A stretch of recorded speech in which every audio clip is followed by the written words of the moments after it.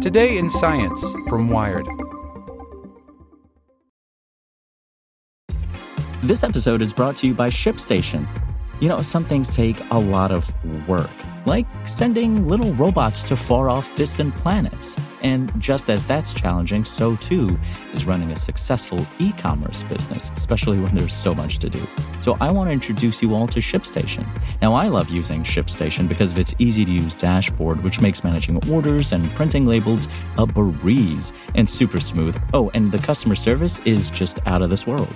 It's exactly what you need to help grow your business. Sign up for your free 60-day trial at shipstation.com/technews. That's shipstation.com/technews. Judy was boring. Hello. Then Judy discovered ChumbaCasino.com. It's my little escape. Now Judy's the life of the party. Oh, baby, mama's bringing home the bacon. Whoa, take it easy, Judy. The Chumba life is for everybody. So go to ChumbaCasino.com and play over 100 casino-style games. Join today and play for free for your chance to redeem some serious prizes. ChumbaCasino.com. No purchase necessary. Void where prohibited by law. 18+ terms and conditions apply. See website for details. Hey there, this is the spoken edition of Wired. We need to talk about robots trying to pass as humans by Matt Simon. Westworld is a hell of a show, but the sense of dread it elicits is nothing new. Pygmalion sculpted a woman who came to life. Same goes with Golem, only with mud. The amalgamated Frankenstein jolted awake to get all murderous. Humans creating life in their own image is a cornerstone of the realm of fiction. And until recently, they've stayed there. But today, ever-sophisticated robots are graduating from Disneyland-style animatronics into increasingly realistic, intelligent beings.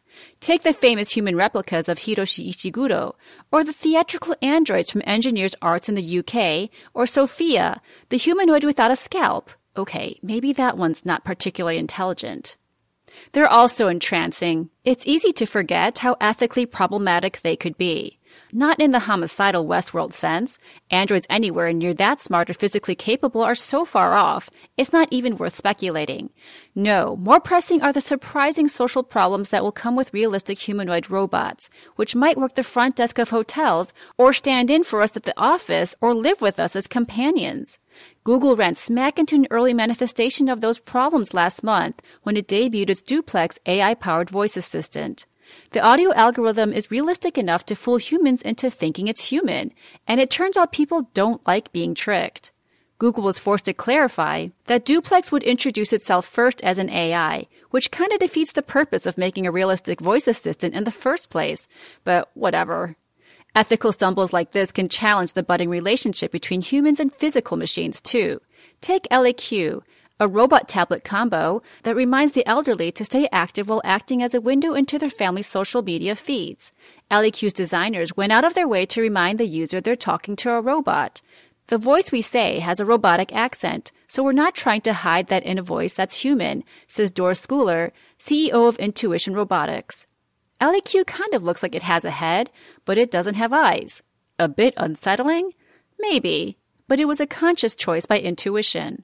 Because humans try to give agency to pretty much anything with eyes. For Schooler, convincing a user that an AI or humanoid robot is human is a dangerous game.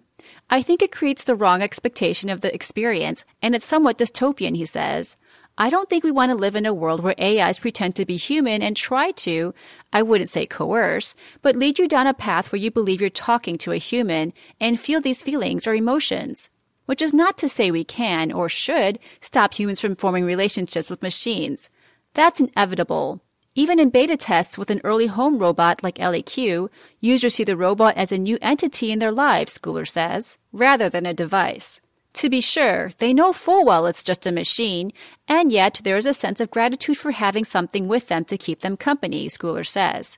We met LAQ last year and can confirm it's pretty charming. All this from a very early and relatively simple companion robot. Just imagine the bonds that will form with far more advanced machines. Say 50 years from now, we've got realistic humanoids walking among us. They move a bit weird still, their facial expressions are a bit stiff still, so they betray themselves as machines. This journey into the humanoid future will take us straight through the uncanny valley or the repulsion we feel when a robot is almost human, but not quite there. But now it's 100 years in the future, and you're in a colleague's office talking about TPS reports. As you're getting up to leave, your coworker says goodbye, then goodbye again, then again. You've been talking not to a human, but a spot-on stand-in robot, and it's glitching. You feel relieved to have cleared up the TPS report business, but you also feel deceived.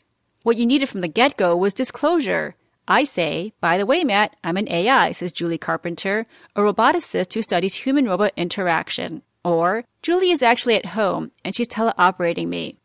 In that hypothetical scenario, the robot discloses itself as a robot, just as Google's new voice assistant does. You might even say that the robot would be ethically required to do so, even if it ruins the artifice. Those future ethical codes will likely vary country by country. If you had a robot that maybe had some childlike qualities, perhaps in a shopping mall in Japan, people might find that very engaging, says Carpenter. If you had a robot with similar childlike qualities in a shopping mall in the United States, people might find that really off-putting. Roboticists will have to consider cultural context when they design interactions between humans and their robotic analogs. And they'll have to adapt to changing perspectives on those interactions, as new generations of robotic natives are born. Kids that grow up in this world with robots are really going to be influencers in how society at large interacts with robots, says Carpenter. It's really the kids that we need to watch to see what is going to be normal for them and what new norms of behaviors are they bringing into that culture. Ideally, those norms won't include treating humanoid robots like crap a la Westworld. A bad sign, though. In one experiment in Japan in 2015, kids beat an unattended robot and called it an idiot. But if you do know an android is an android, it's revealed itself to you. Might it be tempting to walk all over them? Might the bonds we form with our creations be more along the lines of servitude than affection? Humans are great at developing social categories, Carpenter says. I treat you differently than I might treat my dentist. We go throughout our day modifying our social interactions for who we're interacting with. It's not hard to see a future, then, where different types of robots get different levels of respect and affection. Your home humanoid is a beloved companion, while you can treat the front desk humanoid with a bit less respect because, well, it doesn't have feelings in its brain, just ones and zeros.